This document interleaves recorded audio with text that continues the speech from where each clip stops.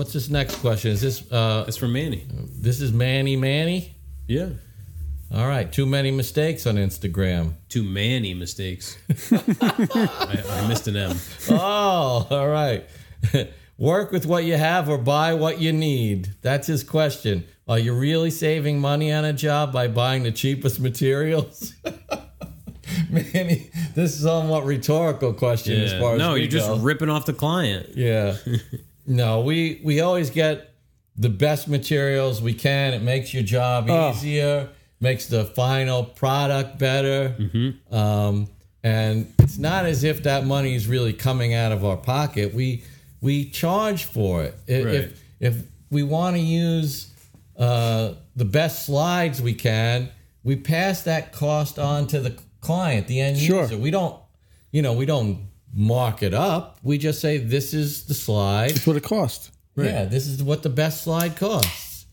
It just doesn't make any sense to go any other way. If we could save $100 on a job by using cheaper slides, and then we charge the client $100 less, what's the point? Plus, it's going to cost you time, which is going to be money, because it's going to be harder to get everything to work the way you want it to work. Mm-hmm. And that goes for slides, it goes for plywood, it goes for everything. Yeah. You buy shop grade, they call it plywood, or scratch and dent, where it got gouged by the forklift, and you have to plan. Now you have to work around it. Right, you got to plan your cuts and say, we can't use this piece, blah, blah, blah. Yeah. Okay, so you paid $50 instead of $75 for the sheet of plywood. You just lost $25 dicking around. So you might as well just bought the sheet that was good. We just talked to the guy from Fez. It's 33, was it 33 or 32 cents? A square. Right. For Garnica versus the crappy prefin plywood. So wait, what's the price difference though? 30 cents a square. Oh, okay, yeah. So it's a no-brainer. $9 a sheet. I was talking to Brian. I was talking to him about the same thing. I said, for me, it's worth the extra money. I don't even care if it was, 60 cents a square. Mm-hmm. I just don't want to deal with a product that's not good. And the other thing that's really nice about Garnica is it's dimensionally accurate. Right. So 3/4 is going to be 3/4. That in and of itself. That's just a beautiful thing. Yeah. So if you're doing dados or whatever you're doing, it's just so nice. Even just, building a cabinet, 34-inch wide cabinet. Yeah. Minus inch and a half. Yeah. I can cut my internals and know that they're going to be the right size. Yeah, because we do all our drawings and then we make the working drawings, and we're not saying that in the drawing, we're not putting that the sheet of plywood's 0.71 inches or because we don't know exactly what it's going to be. So we put 3/4 and then have to compensate while we're actually doing it. When you start working with have you gotten a sheet of Garnica yet? No, but next time we buy plywood, that's what we'll be buying. When you have a couple of scraps, cut a few pieces, stack them up and measure and see what you got. I think I did a stack of maybe 6 pieces, and I think the math would work out to be a full 4.5. Yeah, 4.5, and that's what I got. Nice. I had a connection there with Garnica, and I was working with them as a sponsor for a while, but that fell away. The guy that I worked with over at Blaisdell Lumber ended up passing away, and so that connection ended up passing away. But now that I'm working with Fez, or I'm not working with Fez, but buying plywood from them, maybe I can revive that relationship. We'll see. Yeah. I was pleasantly surprised when Brian, our rep from Fez, stopped by yesterday, and we were asking him about Garnica. Did he just drive up, or did he come with a delivery? He was in the neighborhood. I think. And he called. Oh, cool. And he actually parked over there and walked over, because I was like, you're not going to be able to get down the driveway. I'm sure he's going to come to the barn one day because we were talking, and I tagged him. I tagged Fessenden Hall in a story. They have an Instagram? They do. Oh, wow. I looked for it. Yeah, you'll find it now. And a lot of people were like, where do you get plywood like that? Because I was using the Baltic birch plywood. I've got a question about Baltic birch plywood, actually, because I'm sure everybody has to deal with this. How do you deal with the chip out? Don't you seem to get more chip out with Baltic? You mean on the underside when you're using a table? Or drilling a hole next to the edge? Seems like you get, no matter how long or splinters that or something. Top veneer. That top veneer. It's thick. Oh, you're talking about It's pre-fin? No, not pre-fin. The top veneer is a thick veneer. It's like almost a 1/16 of an inch. And it can splinter off. Probably just need a very sharp countersink, I guess. Yeah, I think that's what it... Because we ran into that when we built the benches at the yoga studio that my wife owns out of Baltic. And you were getting some of that little bit of... Yeah, you're going to get... I mean, I've been using Baltic for more than 20 years, and I've always... Like, that's always an issue, something to look out for. Yeah, did you get 4x8s or 5x5s? I got 4x8s. I found the 5x5s are actually better quality. I don't know why. That's one of those things. Like, there's no good reason for that. But, I don't know. Like, I don't know. Hard to handle those 5-foot wide pieces. This is the first time I've ever bought 4x8s because 5x5s was all that was I could get. Yeah, and this is Russian birch they're calling it. Okay, which one is they're calling the 5x5? Both. Yeah, I think they're calling both. Okay, it's not like authentic Baltic birch. You could feel the difference in the weight. I can. I mean, I think we have a sheet of 1/8-inch Baltic birch out there. I've used 1/8-inch Baltic birch. Yeah, I use it for like this kind of artwork thing I do. Mm-hmm. The just like 3 veneers. Well, the thing with Baltic, I mean, a 4x8 sheet of Baltic is heavy. Yeah, yeah. It's over 100 pounds, I think. Yeah. Is it? Shit, man. Did I'm you in have pretty good shape then. on just one side? Yeah. See, the 5x5s didn't have any. Yeah. Okay. I was carrying those 4x8s like from the truck to the barn, and I was like, "Wow, these things are heavy." Yeah, because I think like a regular like maple is like 72 Is it pounds. that much? Wow. Yeah. Now the Garnica, you're going to notice that the Garnica plywood is very light. Really? Because it's poplar. Because it's poplar. Yeah, it's good. Nice. It's good stuff. Some of the growth rings, like we use the pre-fin, regular pre-fin on this table saw. Some of the growth rings were like an inch. Yeah, that's bad. Yeah, and every piece split because we have ribs going this way and then the top, and we screw up. Yeah, yeah, and like almost every piece split. Yeah, pre-drilled. Yeah. Oh my god. Yeah. Yeah. And Brian was like, I don't know. That's like our bread and butter. I'm like, we're a little picky. Yeah. That's one of those things you use it for a shop project and you're like, I'm not using this again. Well, we bought it for a kitchen. And those are the leftovers. Yeah. I mean, as cabinet plywood, it didn't really have any issues. But again, we'd rather just have something that's better. For sure. It's just easier to work with. Yeah. So the answer, Manny, no, don't buy the most expensive thing that you can afford. Yeah. I'd say. Yeah. The best. Yeah. The best. Yeah. Not the most expensive. I like this next question. It's a good one. Yeah. From Adam, one of our patrons. Thank you, Adam. Yeah, Adam says, you've convinced me to invest in a quality low angle block plane. Do you have any idea why it's so hard to get one right now? I'm going to guess the demand. Veritas, Lee Nielsen, and even Woodwork are way back ordered. Any suggestions on other people who make quality low-angle block planes? Can a quality shoulder plane accomplish some of the same work? Breaking edges and such. Should I get a standard angle? That's, again, Adam, one of our patrons. That plane that I just got, how long did it take? 2 weeks or 3 weeks? No, not even. You ordered it, and it said it was back ordered. And then you got it, 2 days later, they were like, hey, we shipped. That's right. I actually spoke to Lee Nielsen through email. I love that plane, by the way. Last week was tool of the week, but it was like first impressions. Mm-hmm. I used it to square up some of the doors on this secretary, and I love it. I love it. Yeah, I think it's sweet. Yeah, I spoke to what's his name, John, I think, at Lee Nielsen, because I was asking about the 1/8 inch chisel, because I want to grab an 1/8 inch chisel. I said, "You guys have any plans on making it again soon?" And he said, like, they've really had to shift around their production schedules with COVID, and I guess they have to have limited people in the factories and stuff. So that's why everything is back ordered. Even machines, I heard people saying Grizzlies sold out of planers and all these different companies. So. That's why things are back ordered because of COVID and more people production. Woodworking and less production. Yeah, I think that probably has something to do with it too. There's more demand because people are at home, doing hobby type stuff. But yeah, like Rob ordered his and it showed up 2 weeks at the most. Yeah. So I wouldn't go ahead and just like get something because you need it now. Like I'd wait and get the good. Get what you want. Yeah. Because it said back ordered when I ordered it, but I was, Who'd you get yours from? Lee Nielsen. Yeah.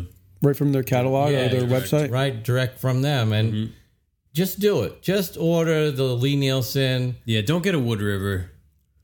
I haven't used them personally, but they're made in China. It's just... And the pricing is not that competitive compared to a Lee Nielsen or get their low angle block plane, or check out at least the one that I just got, which is the low angle block rabbit plane. Yeah, rabbiting block plane. So they're both pretty cool. Yeah, I mean, that's a nice plane. And I did use some of my mini planes as well. Yeah. They came in handy. Yeah, and John and Lee Nielsen said, check back in like a month or two for the 1/8" chisel. So like they have plans to start getting these things made. Yeah. It takes a little bit of time. Things are going to start loosening up. Yeah, it seems that way. I ordered chisels in when was it? I forget. Maybe summertime, and they were back ordered, and it only took maybe 2 weeks, 3 weeks, and then they shipped. Yeah. So I ordered a Festool CT15, and I just called them because it's been 2 weeks, and they said, "Oh, maybe it will come in a week from now, like middle of next week." And I thought, "Geez, this is kind of getting ridiculous." It's maybe a I new should reality that we've kind of been spoiled in a sense where. Between Amazon and next day and second day. And that was our normal state of mind. We're not used to waiting. No, well, I don't order that many tools. And I thought, I ordered this from Acme. And at the same time, I ordered a few things from Rockler for dust collection stuff. The dust collection stuff came, like 3 days later. And then I just didn't hear anything. And I'm just, I'm getting Builders probably has them in stock. Oh yeah, that's a good idea. That's where we bought. We said, give us 2 CT15s or we went Rotex in there 150. and just bought 2. Do you know what? That's what I'm going to do because I need it. General. I'm going to call them up and I'll just go there and then I'll have it because I've got some sanders coming and I need the dust collection. Same everywhere. Yeah, I don't care. And plus, it's local. Yeah. There you go. That's good. Hey, I'm reading ahead, and this next question I want to know the answer to. Okay. John.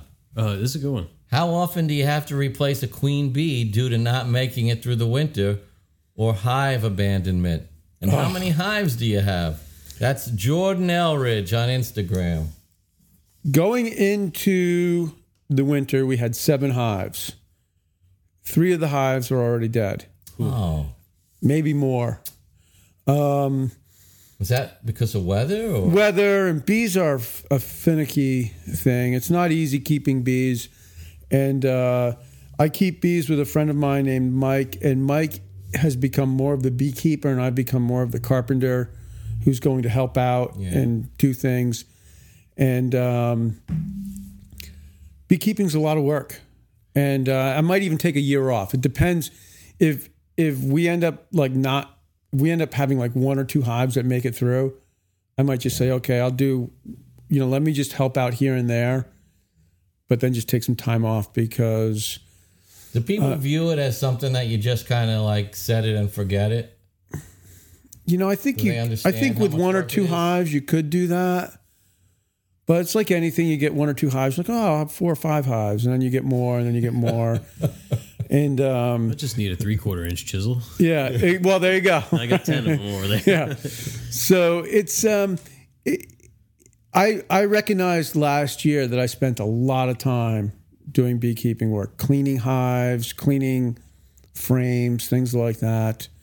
And we'll see. Yeah. But as far as queens, what happens is if the hive starts to get pretty big, the queen might signal that they need more space. And if the queen leaves, then theoretically there should be enough nurse bees and other bees in the hive to create another queen. And but then what happens is you end up with a weak hive. So you want to always try to keep your beehive from swarming. That's what happens when the queen leaves. Half of the hive leaves with it, and that's a swarm. And where does the queen go? They look for another home. So they just like fly up into a tree and they all kind of cluster up there. Right? Yep. You end up with they call it is it a bee cluster or something like that? A bee swarm. Where do you get the queen?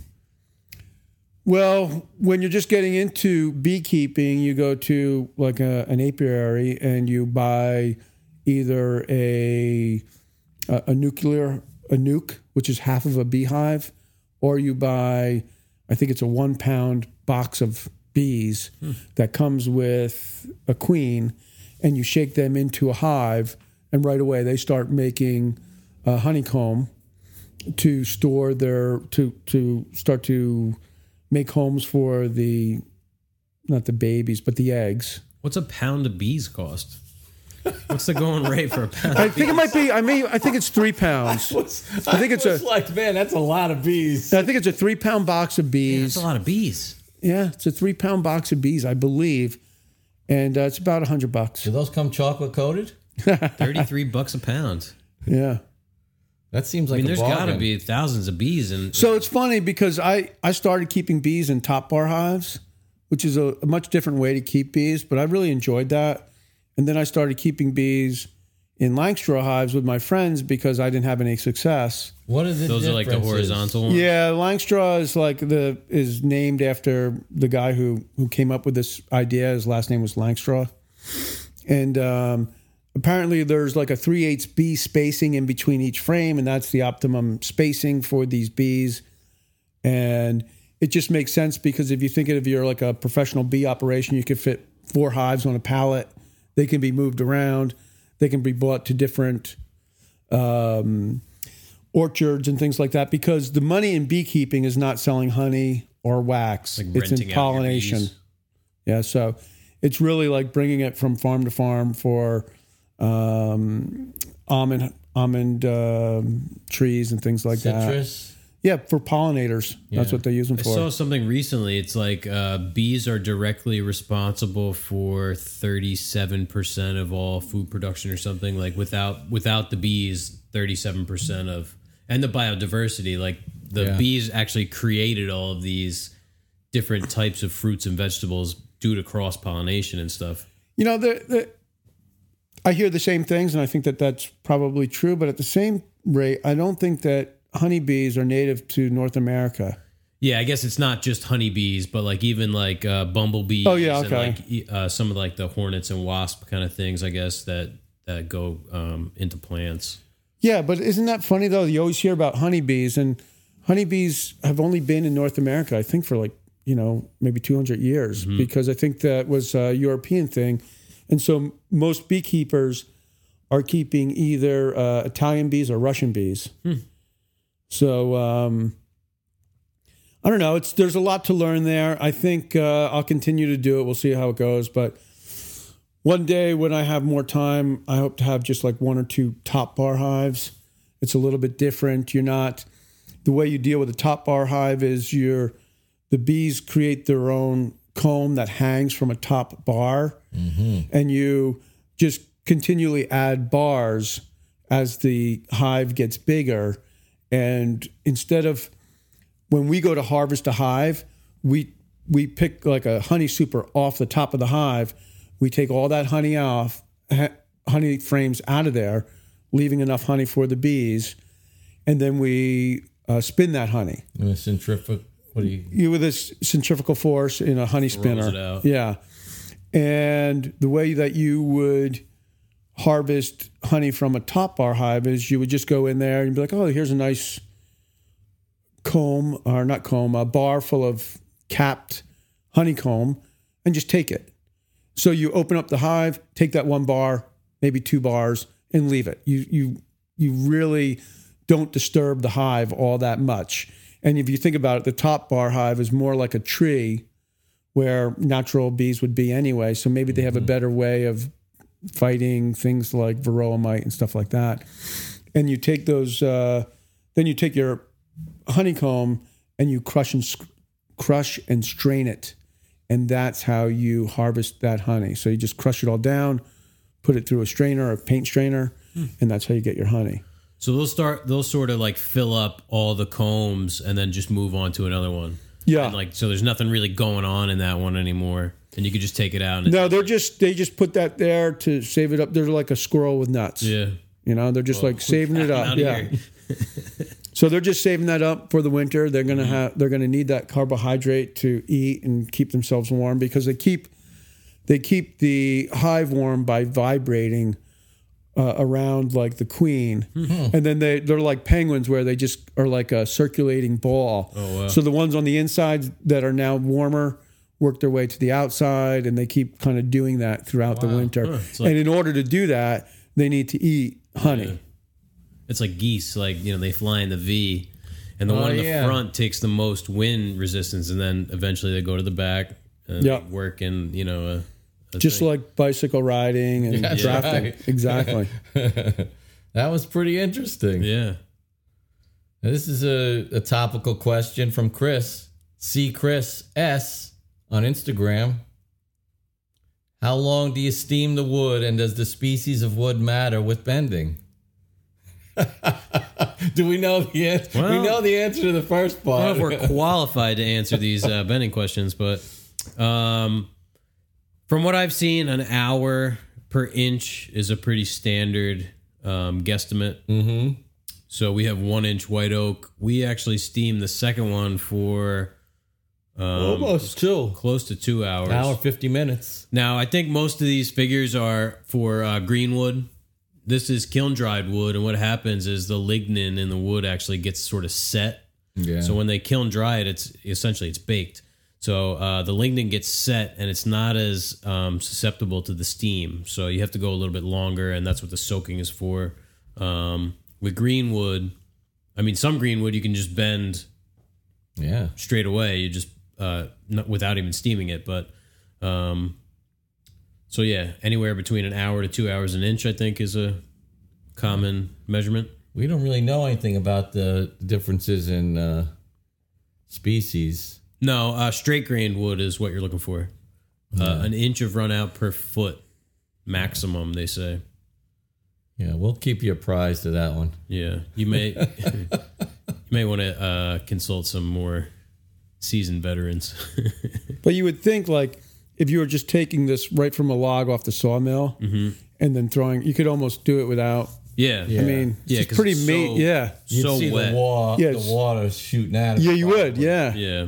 Yeah, because like I don't know what it is, like straight off of a cut tree, but like 30% moisture content's probably not out of the question. Oh yeah, for sure. Because even in this tight bend that we did, there was no like water squeezing out of this. No. This thing was soaking for 10 days. As soon as you take it out of the steam box, like the surface like almost flash dries. It looks dry. Yeah. I don't know if it's because it's already so hot that, you know, once the steam isn't contained anymore, it's just evaporating. I don't know. We're really just in the infancy of doing any type of steam. Yeah. We're learning as we go. Yeah, and who knows? This might not even work out for these. I think it's going to work. Yeah, I'm thinking it's going to work. It looks pretty good. John's our resident optimist today. Hey. All right. So Ethan Broska on Instagram wants to know, can you help a novice woodworker prioritize what tools and skills to start with? It's a good one. Yeah. I would say we're going to talk about hand tools, I guess, because they're accessible and relatively cheap. I would say a Japanese saw, like a Gaikucho 372, which is a dovetail saw, they call it. Super thin kerf. It's a pull saw. And probably a good Western block plane would be a good place to start. And that was for hand tools. Yeah. Did he say power tools also? Just prioritize what tools and skills to start with. Yeah, I think those are good. Yeah. Power tools, your basic drill and driver is really going to be a mainstay. Yeah, you can do a lot with a combo kit. Yeah. random orbit sander help you for finishing. That'll save you a few hours. What about skills? Cutting to a line. Yeah. Marking, measuring. Mm-hmm. I'd say accurate measuring and cutting is highly overlooked. Like people rely on stop blocks a lot, which can actually be inaccurate. Mm-hmm. So if you can, cut a square end, measure over, and then split your line and do that over and over again, you're going to be pretty well off because you can't always use a stop block. We have a I don't even know what this goes to, maybe 49, 50 inches. Well, if you're cutting a 7-foot long piece, the stop block doesn't really do you any good. Doesn't do you any good. So you need to be able to cut to a line on the miter saw or whatever. Safety, getting the good safety habits. And take your time in realizing that you can't skip steps. There's no such thing. Like you have to pre-drill if you're going to put a screw in. Or you're going to split the wood, and it's just going to waste time. Or even worse, break your screw off, and then there you go. Then you have two pieces that are stuck together, not with a tight joint. Two separate pieces with a screw going through them. Yeah, now you've got an 1/8 of an inch gap. Yeah, and you got to figure, okay. That's like I did it on this today, and I've been doing this for 10 years now. Tried to put in a screw and find the hole through the metal, and I said, I'm just going to put it in here. Broke the screw off, and now there's a little gap. Found that head. Yeah. Oh, yeah. Luckily, I got the head out. The skills that you should work on are whatever's in the project you're going to build. Yeah. So pick something you want to do and focus on that, and then move on to something else. You got to just learn as you go, I think, is the best way. Yeah, that's a good idea. Master the hand tools, the fundamentals it's not too early to get involved in learning about design and good proportion and things like that. Yeah. Yeah, like don't start with hand-cut dovetails. Start with something simple, and then as your skills build, you'll be able to move on to more. That's a good way to put it, too. More advanced techniques.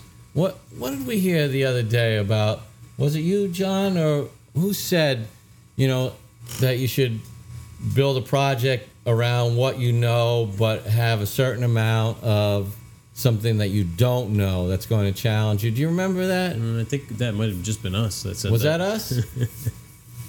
We had that question on the last podcast, how can I incorporate mortise and tenon joinery into my project? But it was good. It must have been you then, because I probably would have remembered if I said it. I don't know. I'm guessing. Maybe.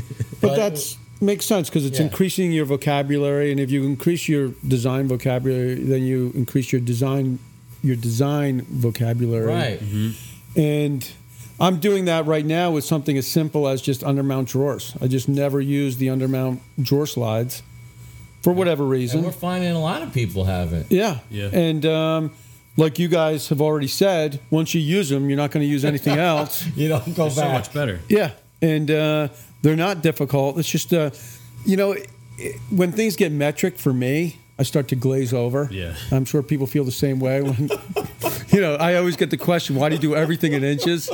Because that's what we do. Yeah, I know. That's what they taught us in school. Sorry.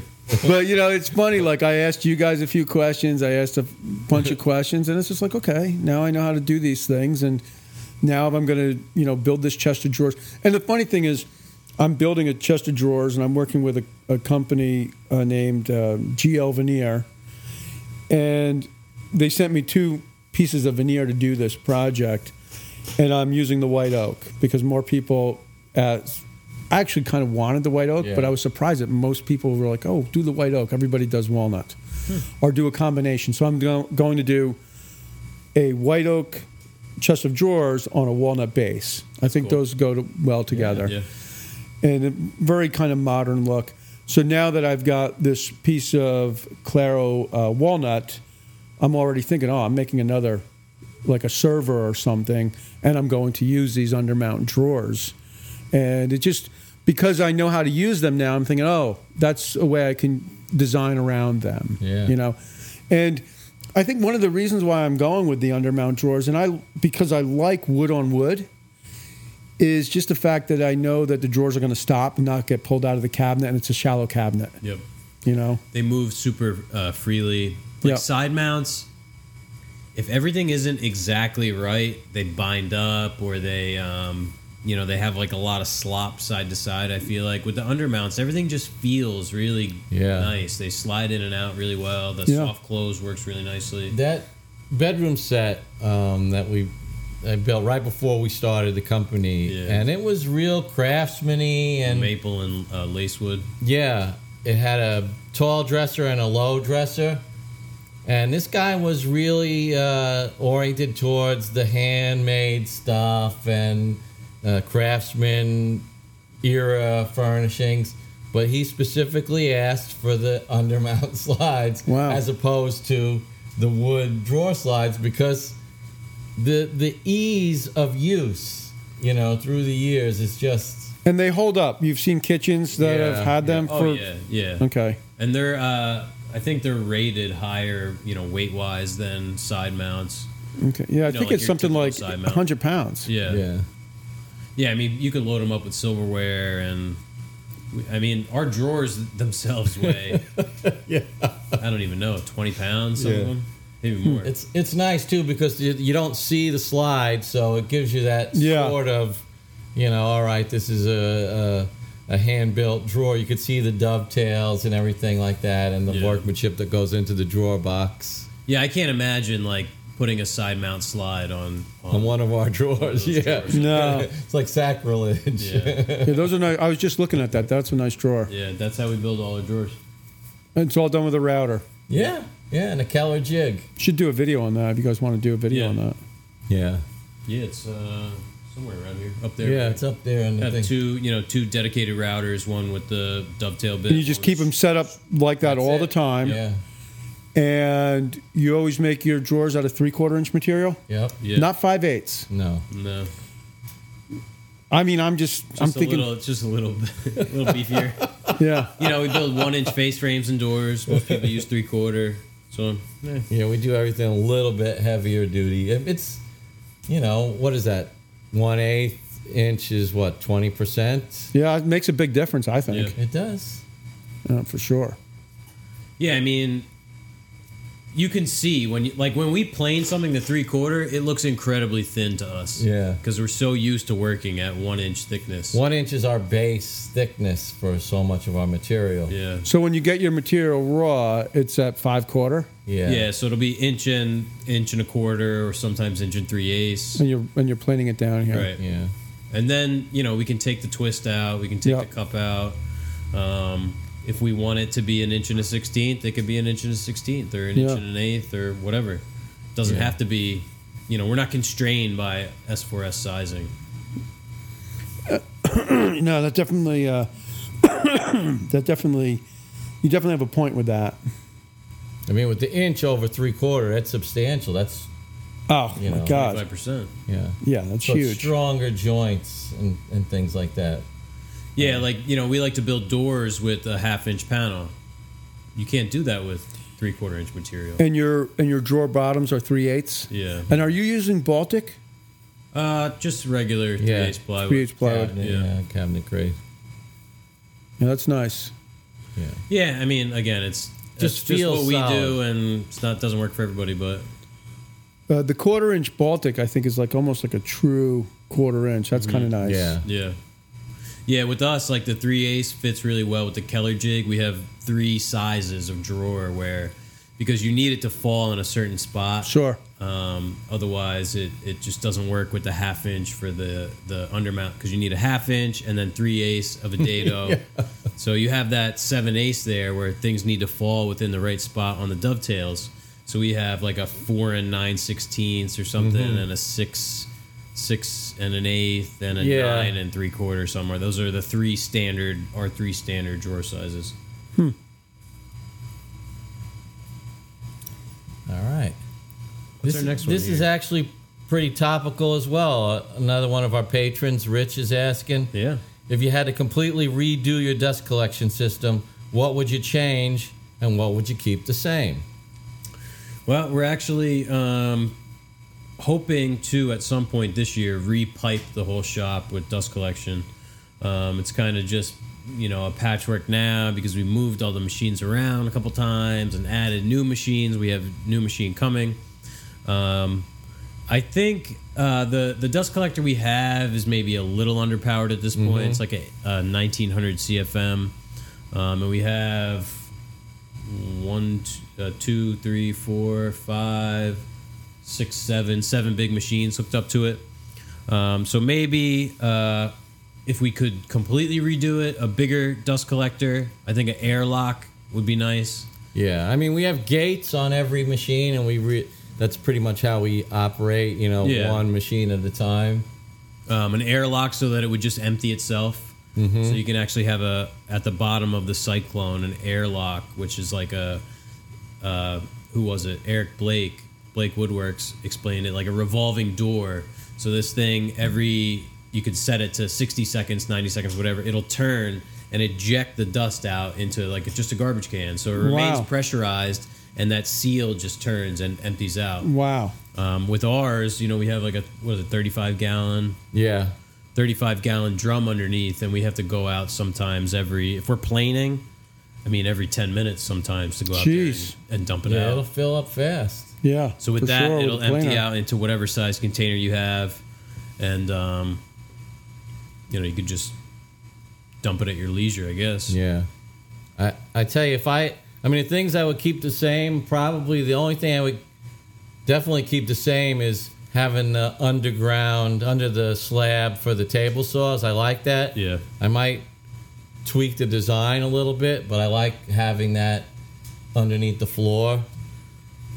I would be curious about going with maybe, if not a bigger collector, maybe 2 collector system, where one is on this side of the shop, especially for the sander. Yeah. Because it's got so much fine dust.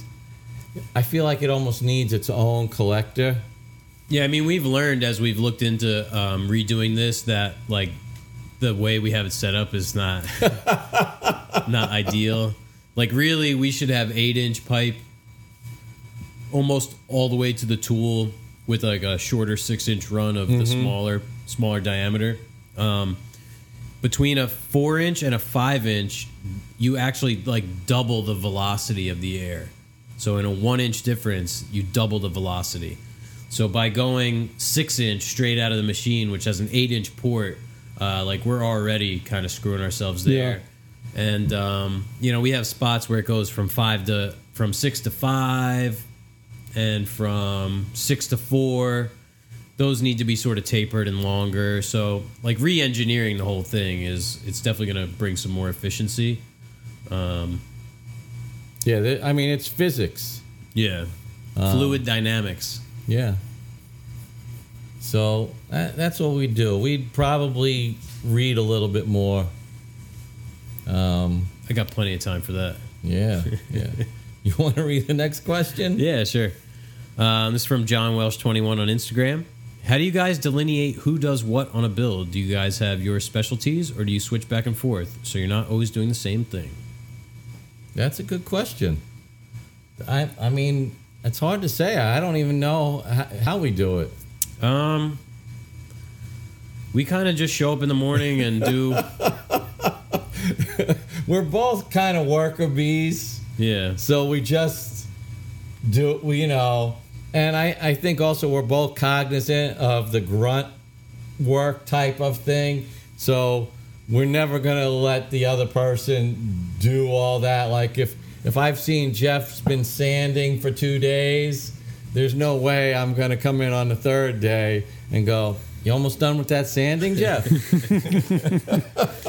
And likewise. Yeah, that makes sense. So you just share the work. You know what needs to be done. Yeah, like just pick something and do it, because every job is quantitative. Like there's all these things that have to get done, and the job isn't done until they're all finished. So when you show up in the morning, either you pick up what you were doing and finish it, or just pick something that needs to be done and just do it. And then that's one thing that's checked off the list. Sure. Do you make a list like every day, like, oh, that needs to be done? Or no, sometimes we will. But we used to do that when it was the 3 of us, because trying to like, because somebody needed to be told what to be like, rather than trying to delegate things all day. But sometimes we might not even look at each other, talk to each other for 2 hours because we're just so engrossed in what we're doing that we're just working towards whatever it is. And then, occasionally we're like, all right, what do you think I should do? And then have that conversation as to what's going to best push the job forward. We intuitively know what needs to get done. Like if Rob is doing some finishing, I'm like, I know I got to get this done so that he can finish that while he's finishing these other parts. A lot of it's nonverbal and just that makes total sense because there's only two of us. Yeah, it's only the two of you, and you're both working towards the same goal. Right. And nobody wants to, I think we're both more likely to pick the less desirable of the jobs left. There's something sometimes relaxing about those jobs anyway, because those less desirable jobs sometimes don't take as much brain power. Right. So you can kind of think and be like, okay, well, this needs to get done. I'm just going to sit here and sand today. Yeah, I'm just going to sand and get this done. You're like, I keep messing up this, whatever. I'm just going to put in my headphones, turn the sander on, and just, I can't mess this up. So I'll just sit here with the sander. And I came in on, was it Sunday? With Hunter, and I just I finished the stuff for the doors so that on Monday they'd be ready for Rob to put together. So there's something beautiful about doing those little things on Sunday that make Monday go so much smoother. Yeah, we'd be a day behind on the not behind, but we'd be a day. We're a day further ahead on the doors than we would be if. I love doing things like that on the weekend. It's just 3 or 4 hours or 2 or 3 hours here. Yeah, just makes the week go so much better. Yeah, it's amazing sometimes how long it takes to do these little things. I finished 4 panels, 4 of the top rail fang assemblies, we're calling them, and 1 part of the back. And it took me 4 hours to do all that. Yeah. It takes time. That's the thing with woodworking. It takes time. There's nothing quick about it. No, and especially if you're trying to do really quality stuff, it demands that you take time. Yeah, that time's the least important thing as far as pushing a job out the door. We don't use that as unless a client has a specific demand. Mm-hmm. The work is what takes precedence, not we have to have this done Tuesday. Yeah, no, I agree with that.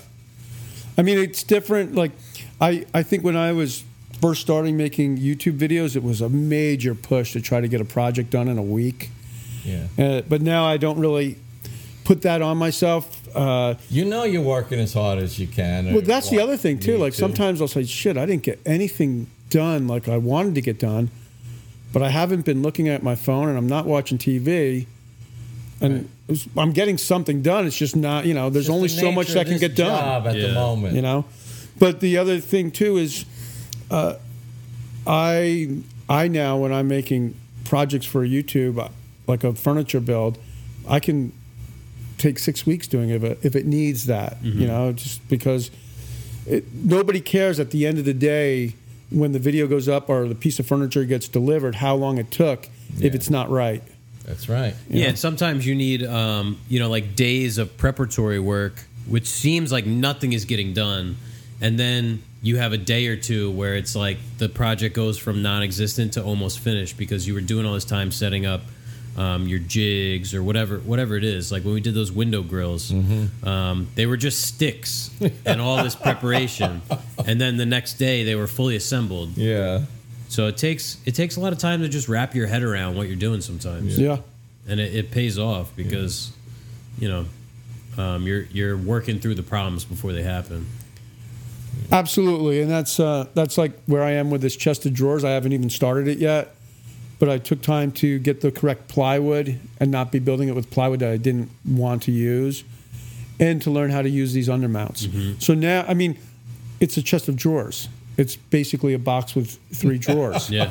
So now that I know how to do that and I've got the material, and I had to wait for the veneer. Now I can just go ahead and bang that out, and I wouldn't be surprised that by Friday next week it should be 90% done. Yep.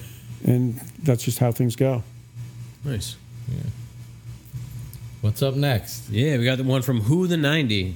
I'm not sure what your name is. I tried to find out, but repeat offender on the podcast. Yeah. Is craftsmanship higher if you use traditional joinery versus dominoes, biscuits, and CNC?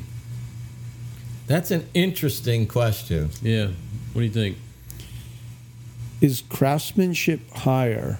Yeah, is it a higher level of craftsmanship if you're using, we'll say, like through mortise and tenon versus dominoes or biscuits or CNC?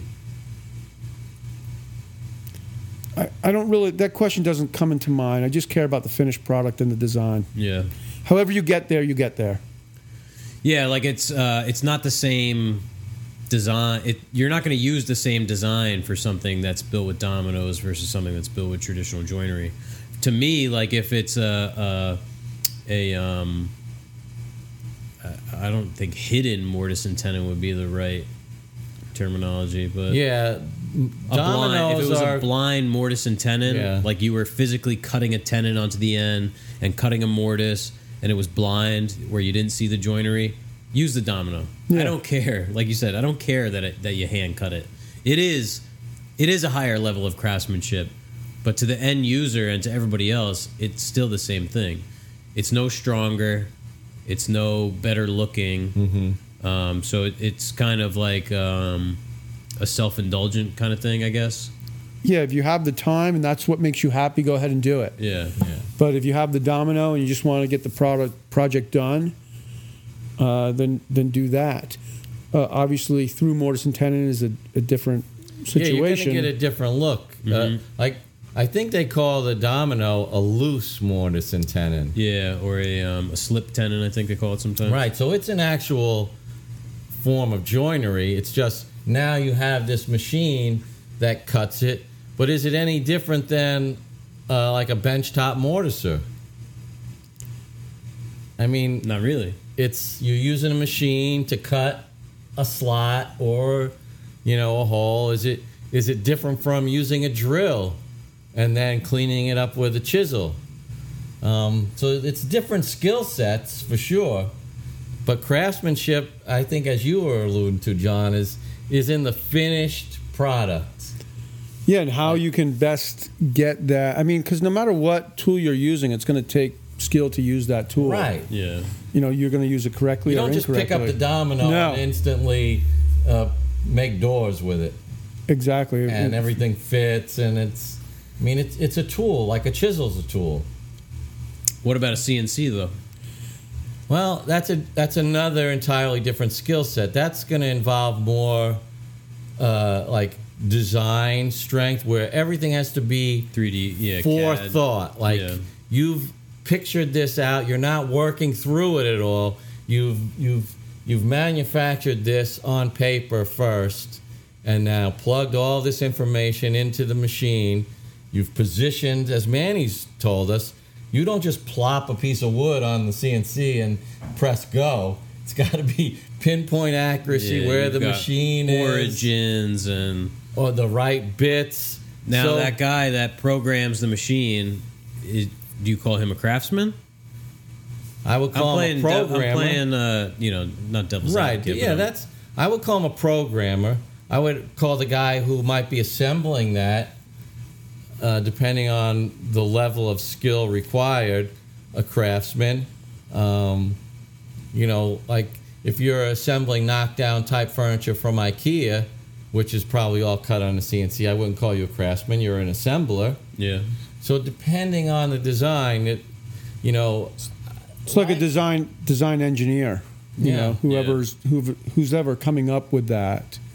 Right now, for me, it's just beyond me. I for one reason is space. I don't have the space for one. Yeah. But at the same time, right now, I don't have any problems with CNC, but right now I just don't have any desire to bring that into my workflow. It's not what I want to do. Yeah. Right, and I'm saying right now, if I had, say, an assistant working with me who wanted to take that workload on and could show me the value of it and how it would work to help me out, then I think it would be a great thing. And I could see actually using it in artwork. I could see... I see it more in artwork for me than I do in furniture, but right now where I'm at, I'm not thinking that way. Yeah, Yeah, we would have to come up with things to use it for. I feel like it would be good for shop fixtures and stuff like that. Like, you know, being able to design if we wanted some kind of blast gate mechanism, something like that. Because trying to make that from scratch with pieces of plywood and stuff like it's a very time consuming. The most of the time is in figuring it out. And then you have to translate that into routers and table saws and band saws and sanding and this and that. So if you could figure it out and then just plug, you know, draw it in Fusion and then plug it into the machine, it would save a lot of time. It would be much more accurate. So I could see it for stuff like that. But the kind of stuff we build, there's just not a whole lot of demand for a CNC. I don't see it right now. I don't see it, but. I have an open mind for it, and I think for me, I have more of an open mind for how I could use it with artwork one day. Yeah. I mean, I'd love to have one. What bothers me, like, I don't have anything against the CNC, but I see guys like using the CNC for things that you could just use regular, like flattening a board on a CNC that's like a 6-inch wide board. Use a joiner. Just get a joiner for like, you can get like a $500 joiner that will do that, and it'll do it, you know, 100 times faster. Yeah. I think for me, a lot of it is just fear, not wanting to, fear of something taking up space and occupying time. That's why I say if I had somebody working with me who really, that was their skill set and was intuitive to what I wanted to do, then I think there could be some real value. And if I had a market for what I could make with it, then it all makes sense. Right now, for me, it just doesn't make sense. Right now, I just want to make furniture, design and build furniture. Yeah. Can make those live, laugh, love signs. Engraved with CNC. That's what you can do with a CNC? Yeah. What's it called? Live, laugh, love? Yeah. Like you see him, you know, in somebody's kitchen. There you go. Or we gather here with like a cornucopia. There's a market for that. No cussing, no fussing, but I think, no back talking. But I think that Michael's and Bed Bath Beyond already have that market cornered. Yeah, that's it. Yeah, Pier 1's closed. Can't compete with those prices. You can't. You go into one of those places and you see something for $9.99. You're like, oh, you can't buy a board for that. Yeah, but this is made out of cherry. And they're like, yeah, we don't care. Okay, so this is a good question from Adam F., patron, Far Out Woodworks on Instagram. Thank you, Adam.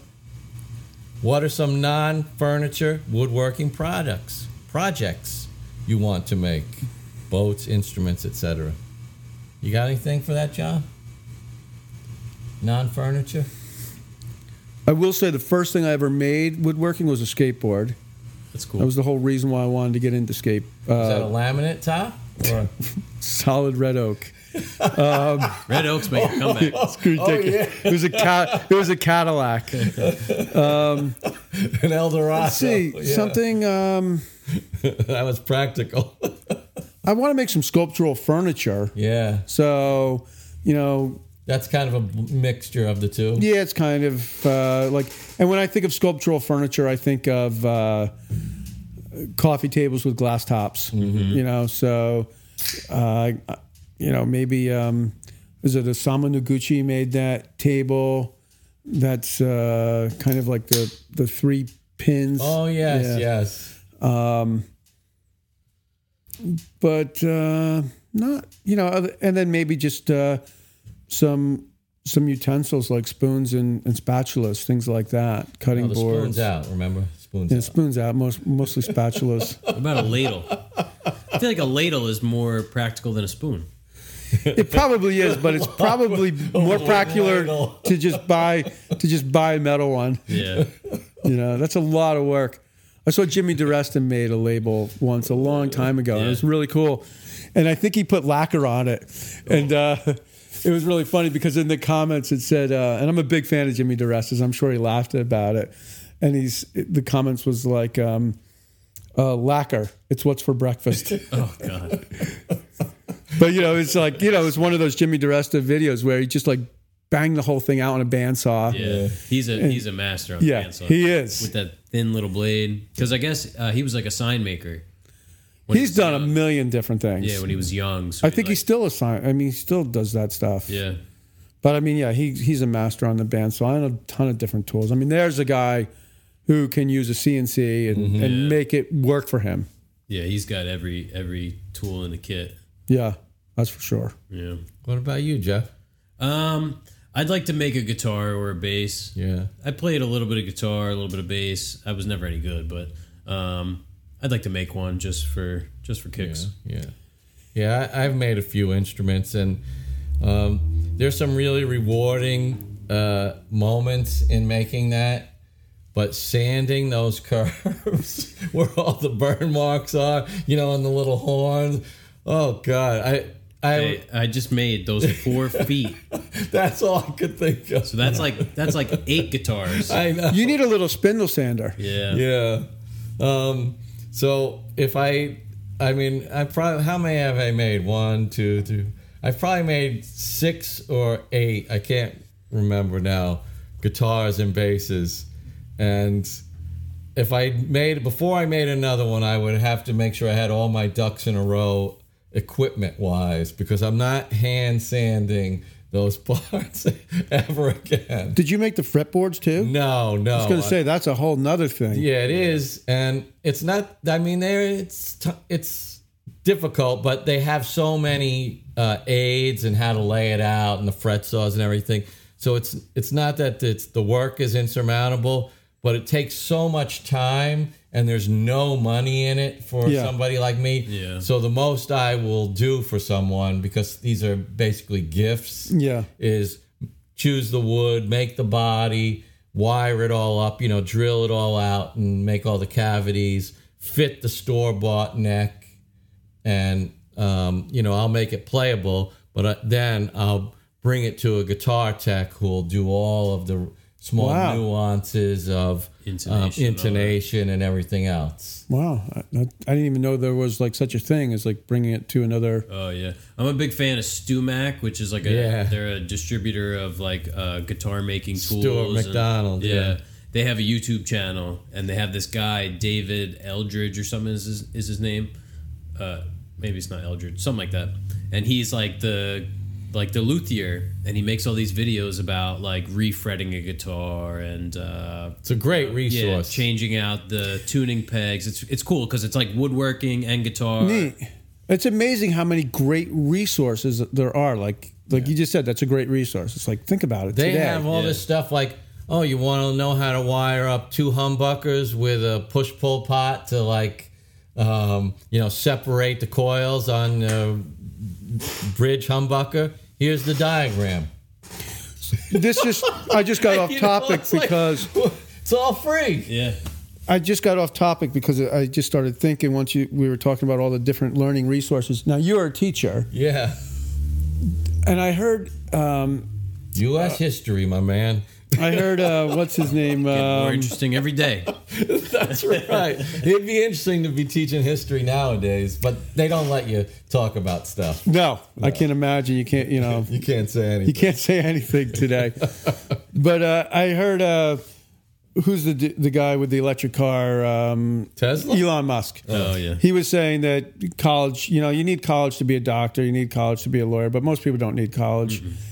And what are your feelings on that? I mean, I think college is a great opportunity for young people to socialize and grow emotionally and experience things outside their neighborhood and hometown if they need it, and most importantly, if they can afford it. Yeah. It can be an awfully expensive vacation for most kids, and a hardship on families and young adults coming out with a non-marketable degree. Well, that's the funny thing, like a non-marketable degree, because I have a lot of friends who went to art school and graduated with an art degree. There you go. And I've gone way further with my non-art degree. I just took a couple of art classes, and I always thought, why are they spending all this money on an art degree or a philosophy degree, or some of these degrees where you're spending so much money on, And I was thinking maybe 4 or 5 years ago, like, maybe this whole college thing will be done by the time my kids get there. But then, of course, that wasn't. And so I'm footing the bill for... It's probably gotten worse. Oh, it's ridiculous how much, I have this Vermont dream that everybody knows about, but it's on hold until Michael graduates about 18 months from now. And then I can start thinking like, oh, okay, I've got some opportunity to do some things. But right now I'm getting my kids through school. And then I have a reprieve until Olivia goes to school. But I almost think by the time it's time for her to go to college, she'll go, I'm sure.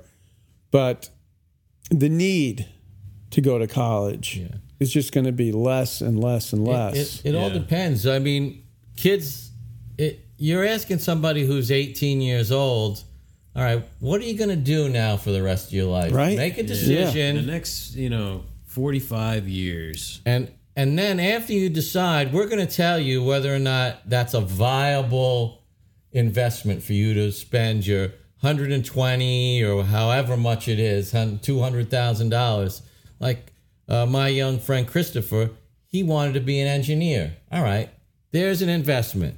He knew he was going to get a job the minute he graduated because he was a dedicated student and he was going into a field that hired people right off, the graduation line. And it's so highly specialized, and the information is he needed to go to college to get that information. Yeah. So that's an example where like you kind of have to go to college. You can't become an engineer on the job. Right. Now me, I have a degree in history.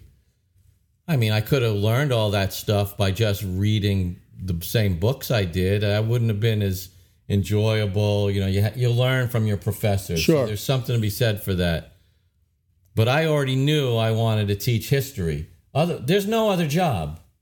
I mean, what do you do with a history degree? It's an art degree. It's a degree in English. There's no job for that except teacher.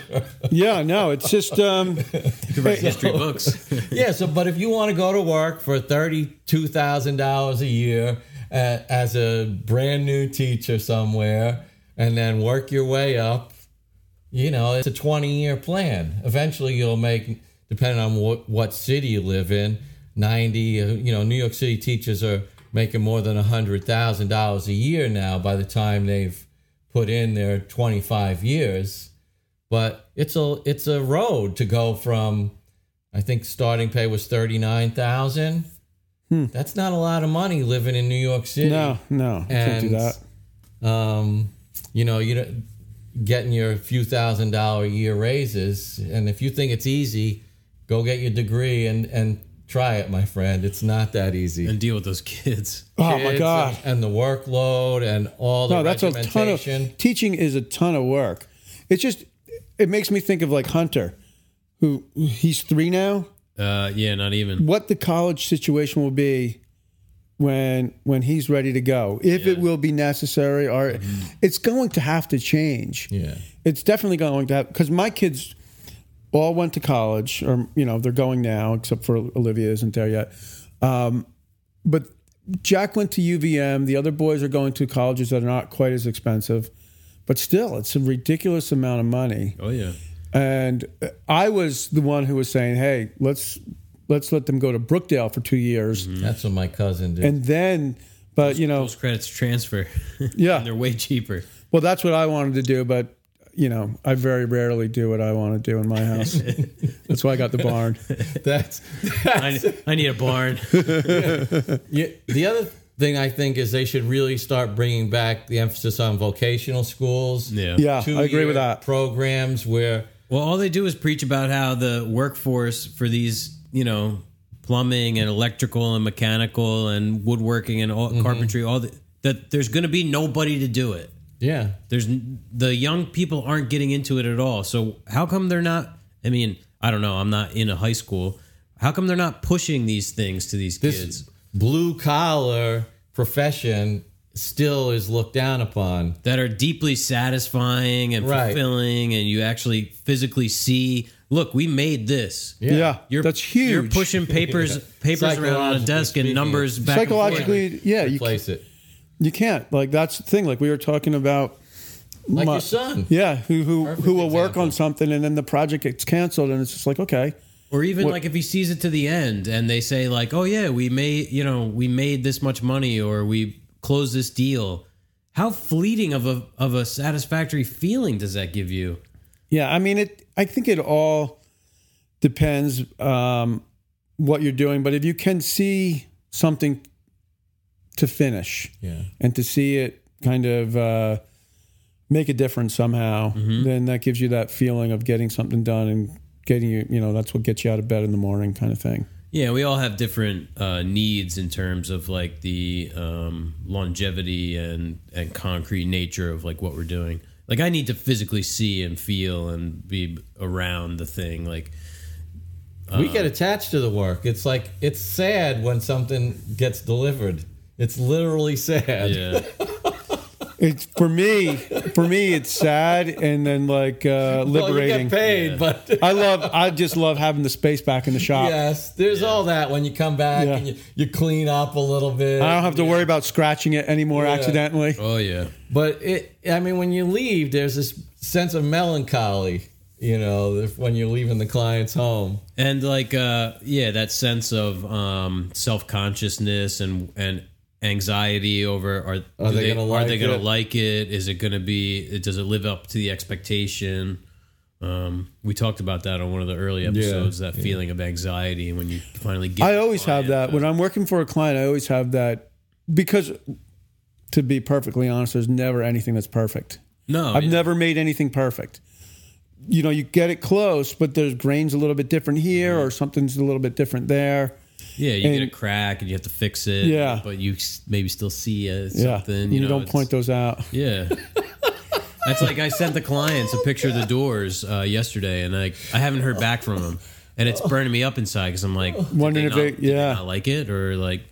Meanwhile, I put it up on Instagram. It's everybody's like, "Man, those look awesome." Blah blah blah. But you want to hear it from the client, so it's probably nothing. But I gotta interrupt you. I just read this ahead to this next question. Now as we always say, we really just see these questions now. Like Jeff types them up, so and he's getting them in, but he's not really paying attention. I generally only see it when it comes to the desk. Yeah. And I just read, and this is cracking me up. So, can we move ahead to this one? Yeah.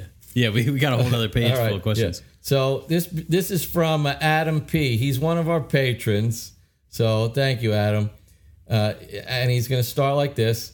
Please pass along my respect to John. There you go, John. Thank you. Gets better. As a beginning woodworker, I've learned so much from his videos. I love how he makes woodworking seem so consistent with art and maintaining the land on his channel. But I have to ask you two, meaning Jeff and I, a question that really bugs me about him. Does he look more like Nathan Fillion, Jeremy Renner, or Jason Bateman? You know what I get more than any of those is I get that guy who's the chef who's like always swearing at everybody. Gordon Ramsay? I get Gordon Ramsay more than anything else. I don't know the first guy. Yeah, but I just love this question. That's a good one. So that's what I get. I get Gordon Ramsay. Not that much, but I get it from time to time. Yeah. I'm going to pass on the question. Yeah, I don't know who Nathan Fillion is. Yeah, I'd have to. But that's good. Thank you. I'm glad that you like the woodworking. Yeah. I think Adam has another question buried in here somewhere. I try and split them up when it's doubled. Right. So that was good. So next question from Brian, Hamlet Woodcraft on Instagram. Are you guys upgrading to the 12-inch jointer soon? If so, can I get dibs on the current setup? Yeah, I mean, we had 25 people waiting in line for the planer. Man, it was like I had to beat people away with a stick. Yeah. People, even the day that the guy was picking it up, what was his name, Matt or Mike? Yeah. Did he pick it up? Can I come get it? Did it fall through? And we were cool because we could have easily, raised hyped the price, it up and raised the price. But, even though we had so much demand for it, we sold it for the original asking price. Nice. Yeah. Because I'm not kidding when I said I had like 10 people that wanted to buy it. That's amazing. Like people that said, no, I'll pay the full price. I'll come pick it up. That's a beautiful thing, though, because of Instagram, you're able to have them, sell this. Yeah. Yeah. It would be very difficult to sell under normal circumstances. Yeah, and it goes on to a good place. And you're able to DM pictures and all that kind of stuff. Like, imagine trying to do this like 20 years ago. Most of it was actually through Facebook Marketplace. So there you go. Facebook is where it's at for stuff like that. Yep. Yeah, and I check it constantly for stuff. Yeah, that Red Baron hinge boring machine, Alec, who's Alhead Woodco on Instagram, actually brought that to my attention. He's like, hey, look at this thing that just popped up. We rushed down there in the morning in our pajamas. We were like both messaging the guy. I'm trying to think of what else we found on there. We sold a bunch of stuff on there. Yeah, we sell a lot of stuff. Yeah. That's good. And I'm always checking, like, always looking for the old Craig pocket screw machines, Castle pocket hole machines, stuff like that, because they pop up sometimes and they're cheap. Nice. It goes super fast. Yeah. I got that bench on there for $100. Can't beat that. It's a Joe Berg bench. Can't beat it. No. We got to rocket through these last questions here. Yeah, it's getting late. Here's our next one from Rich, one of our patrons. You guys live near an abundance of low-cost cherry. If you were building a cabinet for yourself, for example, a living room built-in, and all North American hardwood costs roughly the same, what would you use? For a kitchen? For if you were building yourself something, like a built-in for your living room, he's saying, and you could use any North American hardwood, they all cost the same. For built-ins, I actually like painted stuff, so I build it with poplar, and I might use some white oak accents. I think I'm going to go with cherry. I like cherry. Yeah. It would depend on the room, so like the rest of the colors. But cherry or walnut, right now, that's my feelings today. It could change in a week or a month. Any one of them I like. You can't go wrong. You can't go wrong. It's going to be based on the design, too, of the piece. I do like painted built-ins, just white, just keep it clean and simple. Yeah. Or riffs on white oak is definitely something I really like. Really modern. Yeah, I like the look of white oak. I'm not the biggest fan of working with it, just because it's so splinters and and it like the square edges are so sharp. Yeah. But I like cherry. That's cherry's nice. My go-to. Yeah. Cherry's a good wood. Yeah. Oh, this is another great question. Yeah.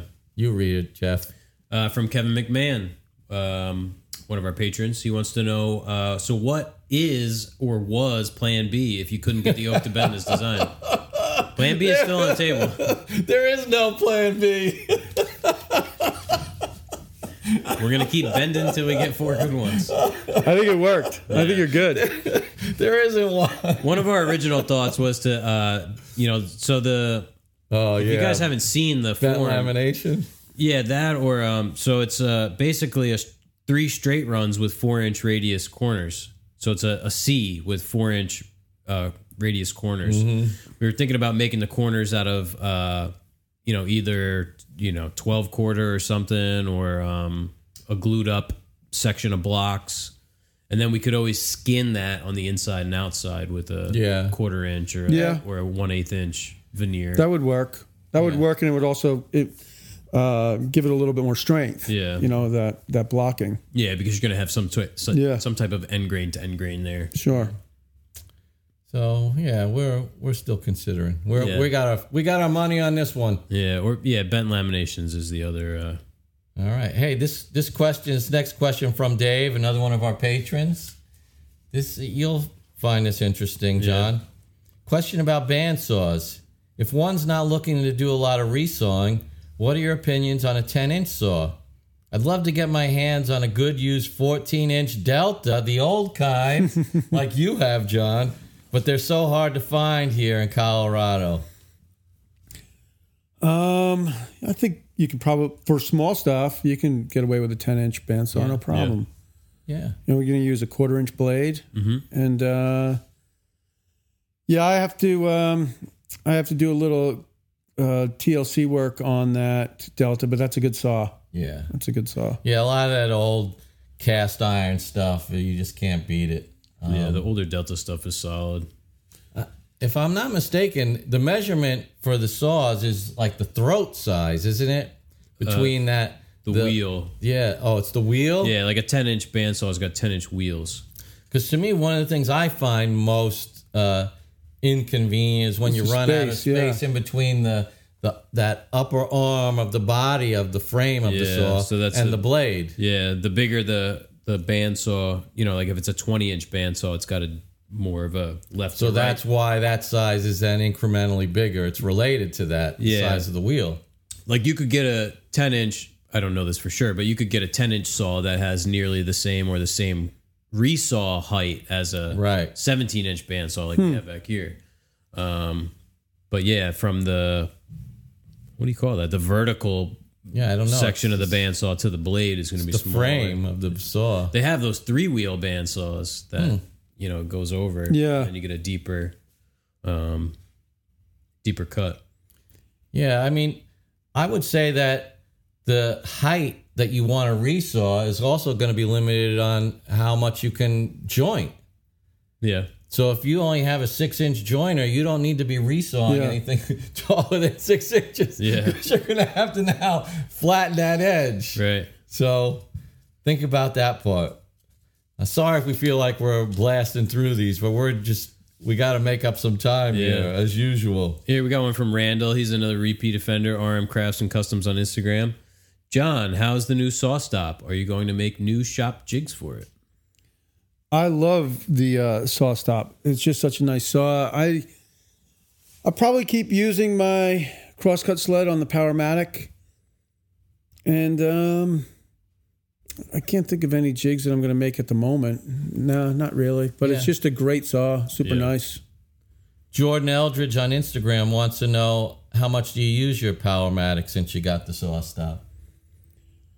I use it a lot less. I would say that I will probably use the saw stop 80% of the time now. Mm-hmm. We'll see. But yeah.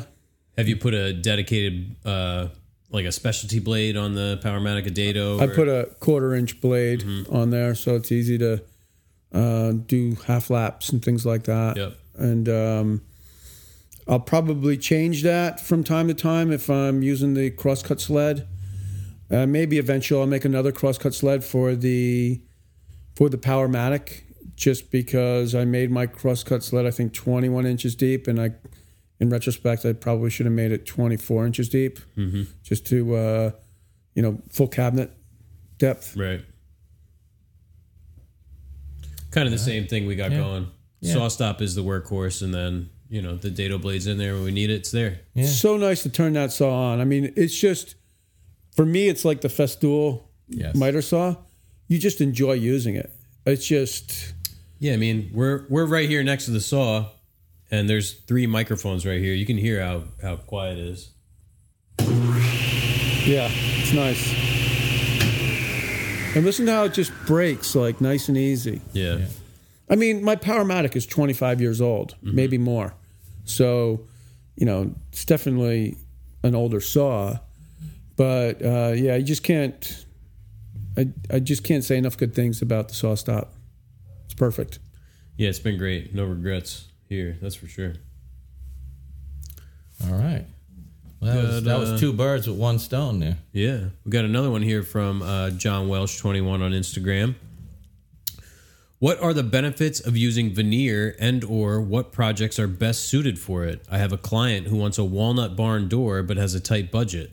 So I was debating using veneer for the panels. Let me know what you guys think. From John. Yeah, well, what projects are best suited for it? That's the wife. She probably wants to know when I'm coming in for dinner. Yeah, I just got the same thing. Yeah, I just told her home at 6:30.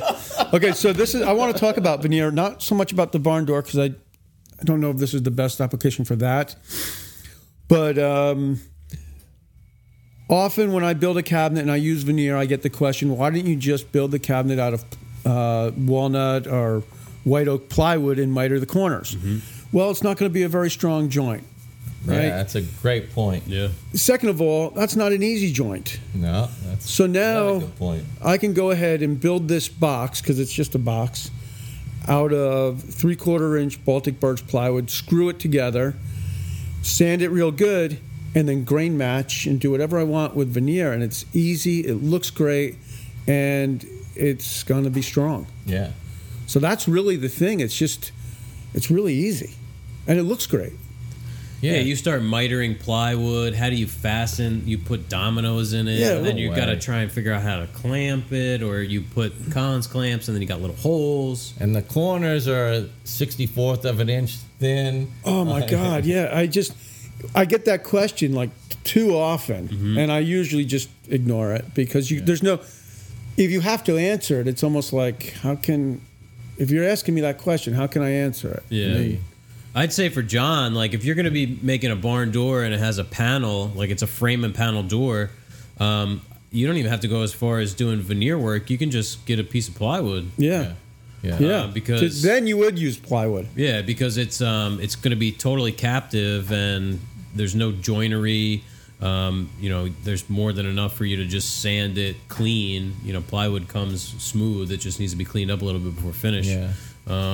If you're going for a specific, like you want rift walnut or something, and you can only find it veneer, then it's definitely a good application. That's a great time to use it. Yeah, because you can't really find a lot of those. Yeah, you can get some really specialty woods in veneer, and then you can use those panels as accent panels and things like bird's that. eye maple. Yep. Like you have the quarter sawn butternut. Yeah. And there's just one little note. Again, going back to our meeting with Fez, if you're going to use plywood, like a walnut veneer plywood for the panel, make sure you get 2 good sides. Yeah, 1A or 1AA. Talk to your supplier about that, because one side will look good, and then the other side will probably have all these little thin strips. And it'll look bad on that side. It'll look like a piece of plywood, and so or if you can use 2 pieces of 3/8 and put the good side both out. And we've done that in the past. Yeah. So a good time to use it is when there's like a rare or distinctive wood or some large flat surface that you want stability, or as a substrate for a more unique veneer over the top, ease of joinery, strength. There are a lot of good reasons to use veneer. Yeah, I like veneer. It's gotten a bad rap, because it's like anything. If it's used poorly to cover up poor workmanship or inferior materials, that's what people think of. But it's got a pretty storied history, veneer work. Oh, yeah. All the mid-century stuff, for the most part, is veneer. Let's see. Well, so let's move on. Here's a question I've been pondering since I started watching Thomas Johnson Antique Furniture Restoration on YouTube. If your goal is to make furniture that lasts for 100 years, should you be using hide glue? Given its reversibility, hide glue is the preferred glue of furniture restorers. That's from one of our patrons, David. Well, we go back to the old dilemma of what can we do and remain a profitable business. Yeah, what can you do and what can you get paid for? Right. So that sums it up, John. We've kicked around the idea of going to hide glue, but it has extended cure times and specific working requirements. We can't add that to the mix. No way. Just, we're taking, and a customer would just gloss over if you started to explain that. But we're using hide glue. I don't care. Use Elmer's glue. I don't care. These wood glues, they're good for 60 plus years. I think if your joinery's right and your screws are good and all that stuff, it's not coming apart. No. I just don't think it is. And if it's in a home, it's going. And think about the difference between climate-controlled homes now and even 50 years ago. Yeah. So things are just. It's like, it's amazing. A lot of the artwork that I make that's rusted steel, I just lacquer over that. And it doesn't. I have pieces that are 20 years old that are just lacquer over steel. The rust just freezes the lacquer. The lacquer freezes the rusting process. and just and then you think about, okay, if it does move a little bit, that's kind of part of it. Right. So let it be. Yeah. I don't think. I mean, those are for specific restorations. That's like if you had a real restorer coming in. Yes. To reverse it and everything like that. So the chances of that happening also kind of slim down. Well, the possibility. The things that I've repaired for friends, those things haven't been built with hide glue. Essentially, you're removing the damaged part. So you're cutting off a piece, and then if you have to bore a hole or what have you, that's how you're repairing that. You're not sort of delicately removing something, by heating up the glue. I also think if something has that much value, then people will figure out how to fix it anyway. So that's like you can take a painting by Jackson Pollock that was made with oil-based house paint that's now eating through the canvas, and they restore it because it's a Jackson Pollock painting. If it's not a Jackson Pollock painting, then nobody cares and just lets it go anyway. Yeah. I mean, so you know what I mean? It's just like it's like people will if it's got that value, then people will put the money in it. Yeah. When you have to look at the context of the future too, because now the people that you're seeing restoring antiques, they're working with hide glue because that's what original fabricators were using. Yeah. So let's say you have, which I highly doubt that there's going to be really many in existence, a guy 100 years from now who's restoring furniture from 2021. Exactly. There's not going to be much stuff around. He's not going to even probably know anything about hide glue because nobody now is using hide glue to build furniture. They'll be using Type-On too. Yeah. There'll be no jobs for furniture restorers. There will be, there's not going to be enough furniture around to make that a viable career choice. Yeah. Hide glue seems like there's less of them now. There are, of course. I remember there was always a couple of them around. Ago. Yeah. People come to us all the time, ask for restoration, refinishing, and we don't get into it because it's another thing. All right, keep them moving. Is this for? Oh no, I thought no. This is Lyle. Yeah, Aaron. A.T. Lyle on Instagram. He wants to know if we could own just one router, what would it be? Everyone pick their favorite. Plunge, fix, D-handle, combo. Well, combo, that's kind of cheating. Combo kit, yeah. I'm going to go with, we have a Festool OF1010, but I want the bigger one that takes a half inch, whatever that is, the 1400. Yeah. I haven't even used it, but I know that that's the one I want. I second that opinion. I've never used it because it's expensive and we don't have it. But we have the small one, though. We might get it. We might get that router. Yeah, why not? That's my choice because I love Festool. I'm just going to say I love my little Milwaukee handheld router. Yeah, handle? Just a little straight. It's a mini router or whatever. Yeah, cordless router. I had the Makita one. That thing's awesome. I just use it all the time. It's just so easy to use. Zip a quarter round or a chamfer. I'd like to actually replace the 2 corded routers that we have with 2 more of those. The thing is, I grabbed that and set it up with the bits. So you don't have to change them out. Yeah, we keep a chamfer in one and a round over in another, and then that's it. I got a flush trim in that one. Yep, that's what I want to do. 3 or 4 of those. What about you, Lyle? Let us know. Here's our friend, Ira Jan. Suspect Bucket on Instagram. Do you go to historic houses and museums to study furniture? And where's the coolest stuff? We found it in that magazine book / book. Yeah, that's good. And it's funny because while we were fooling with the bending of the oak today, the 3 of us discussed the potential trip out to Falling Water, which I don't know, what's that, about 8-hour drive, 6-hour drive? Is it that far? Wow. I didn't think it was that far. How far is it? It might be because it's near Pittsburgh. Pittsburgh's about 6 hours. The thing about Falling Water is you have to go on a lot of small roads. That's why I think I looked. That sounds like a 3 or 4 day trip. I know it's been closed, but that's a write-off. Once this pandemic's under control, that's something we're probably going to do. Definitely, yeah. And you said somewhere else though too. Yeah, I'd like to go to Nakashima, and then I also want to go to Craftsman Farms, which is in it's in North Jersey. It's like Stickley had Craftsman Farms there. Yeah, it got damaged in the tropical storm Isaiah that we had all that wind back. When was that? I don't know. It was like in the summertime. Yeah. Where I mean, people were out without power. Yeah, I was without power for over a week. Yeah. Oh God. So they got some damage during that, and they were closed. And I guess maybe with COVID, they're probably even double closed somehow. Double secret probation. Yeah. I haven't gone anywhere specifically, but when I do go places, I'm always looking around. I even go places that don't have cool furniture. I'm looking around. Yeah. Sure. Yeah. In people's homes, every time you go somewhere new, whether it's, and we go less and less to places nowadays, but you go out to eat, you're checking out the reception desk. Yeah, like like when we went to see the accountant, first thing we started doing is like poking holes in his furniture. Like, you got a cheap desk. You can't help it. That's what you do. Sure. I was helping my father-in-law, Jamie. He's a carpenter.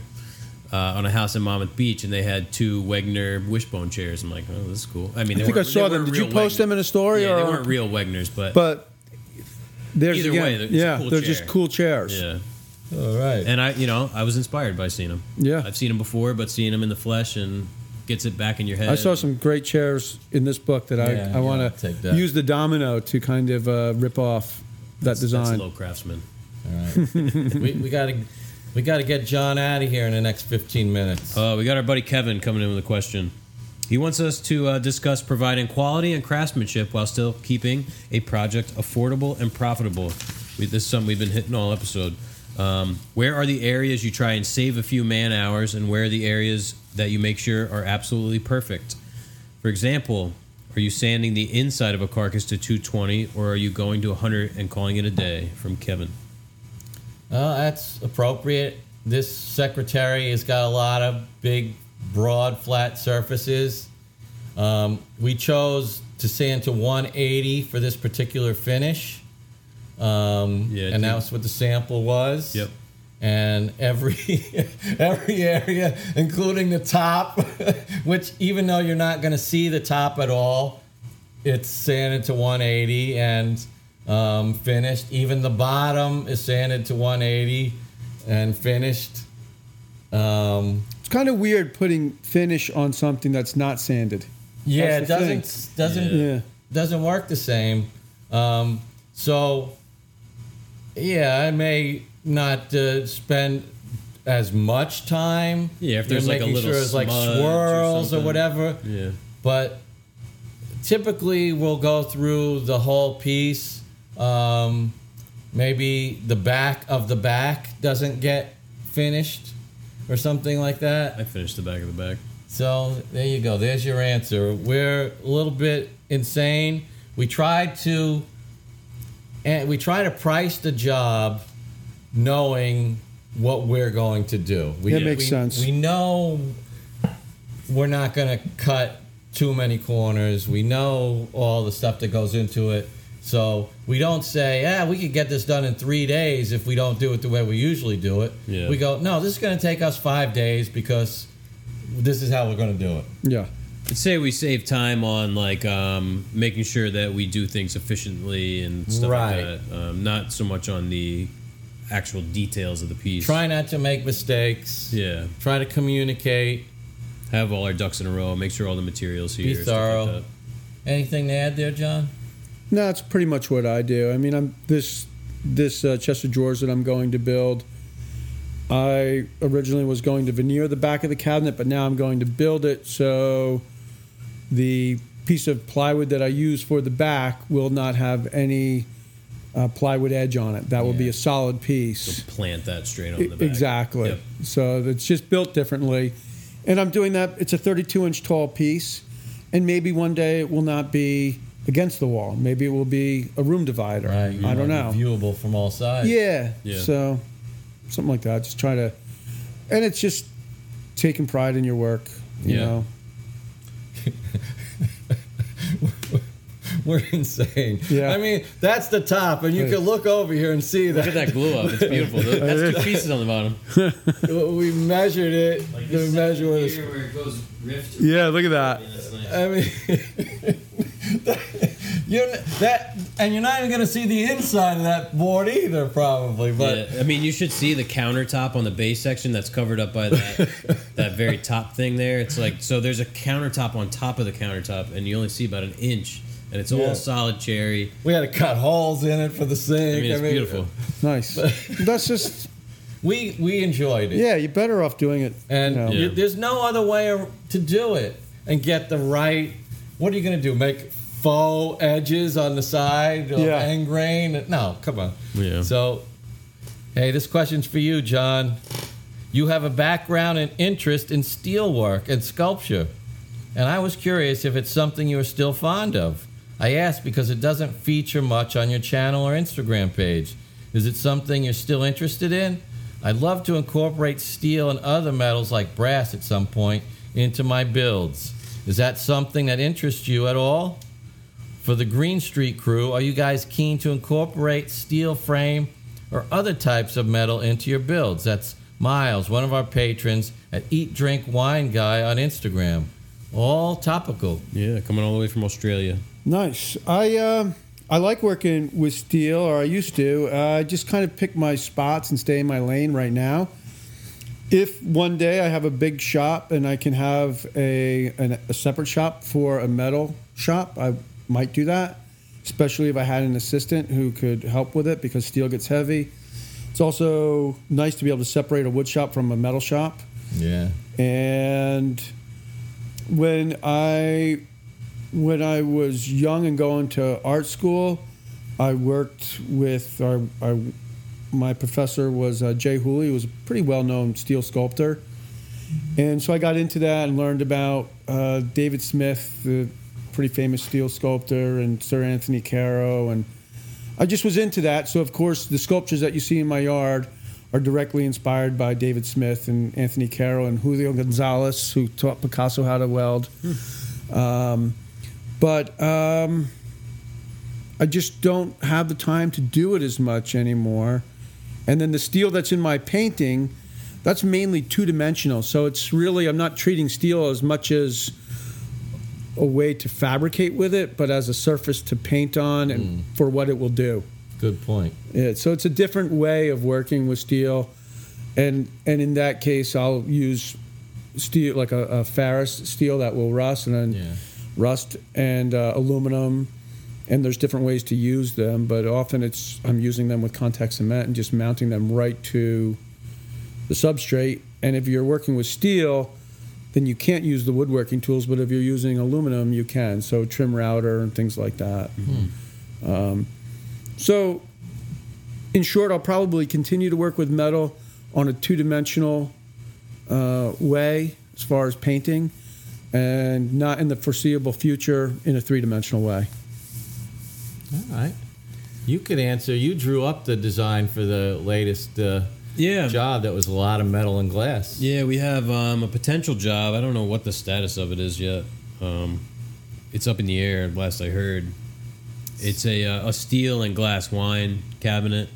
And we'll do some type of wood supports for the bottles. But buddy Manny, who's a welder, metal fabricator, he'll be taking on the metal fabrication on that if we get the job. That's 95%. Yeah. Metal and glass. There's other 5% wood. Other pieces in the room that we may do as well. But I mean, we've been trying to integrate some metal into jobs for since our inception. Because we wanted to get Manny involved, and B, we like the aesthetic. When it's done tastefully, it's one of those things where, like a river table with a metal base, I don't care about it. Yeah, so you got to use it. Don't just put it in there because you think it's cool.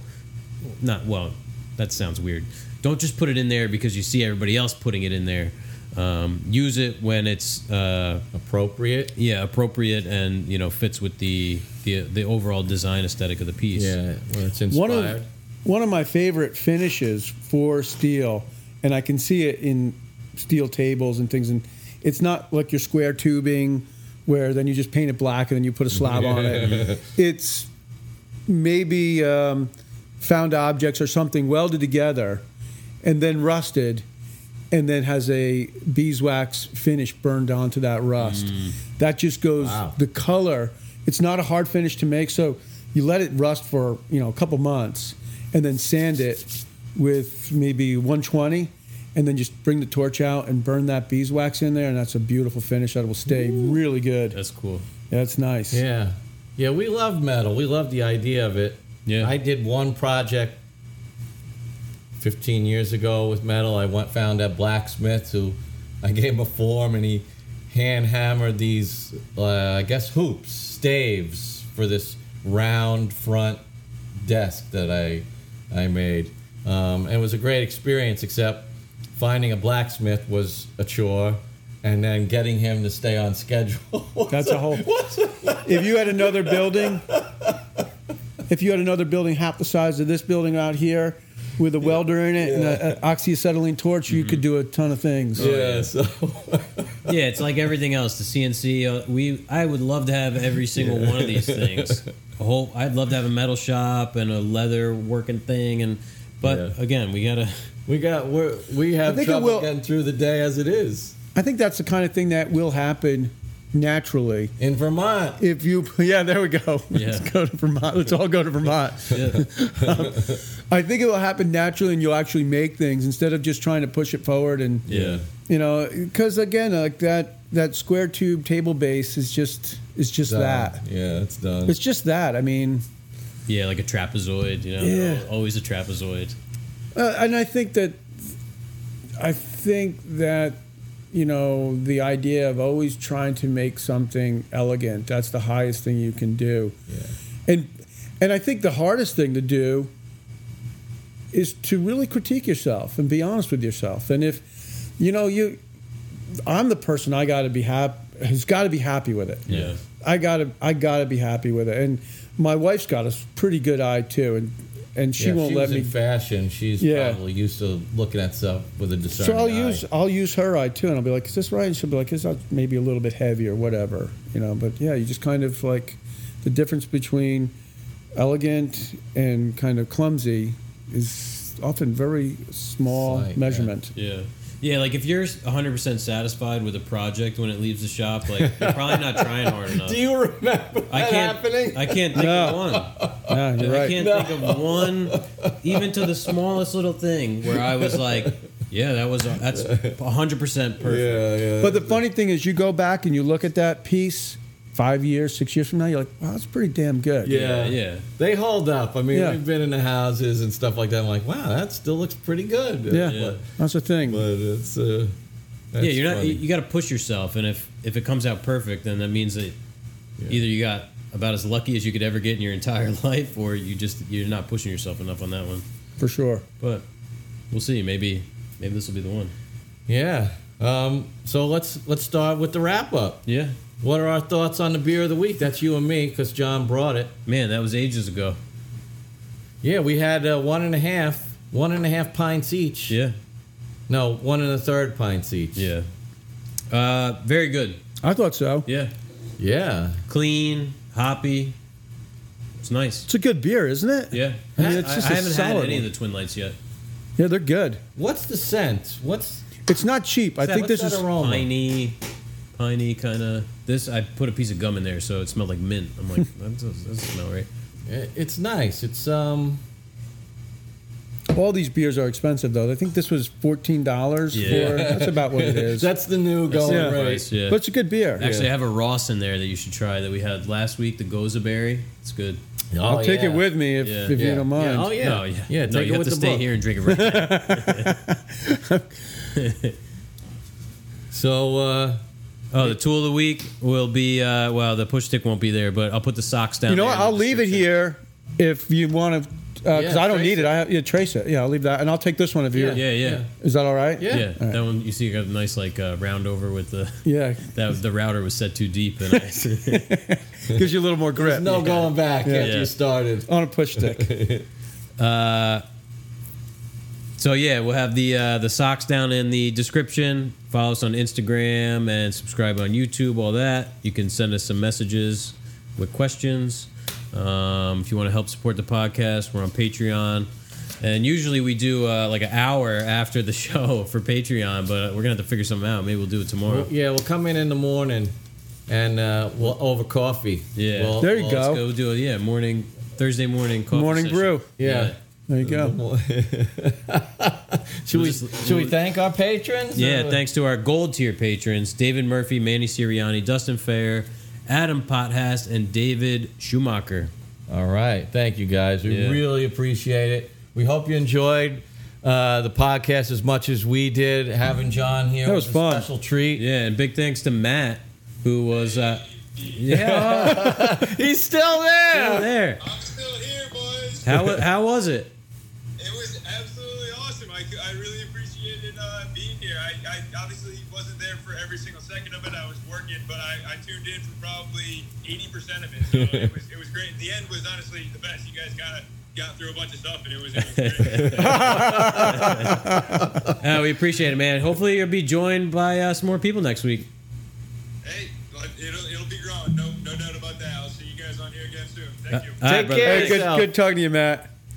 So that was Matt. We're over on I'm gonna end the room on Clubhouse, which is this new audio-based social media thing. It's invite only and iOS only right now. So if you can get on it, we'll try and do this every week where you can listen to the podcast live and chime That's so cool. Chime in, yeah. That is really cool. So rather than do like a live stream on YouTube or something, we'll do it right through here, and you'll be able to hear it as it's coming straight out of our mouths. Cool. Neat. Well, we appreciate everybody. We'll see you next week. Episode 25, 1/4 of 100. Yeah, 1/4 of a century. Yeah. Good stuff, guys. This was fun. Yeah. Thanks, John. Thanks so much for having me. We got to get John back home for dinner. Take care, guys.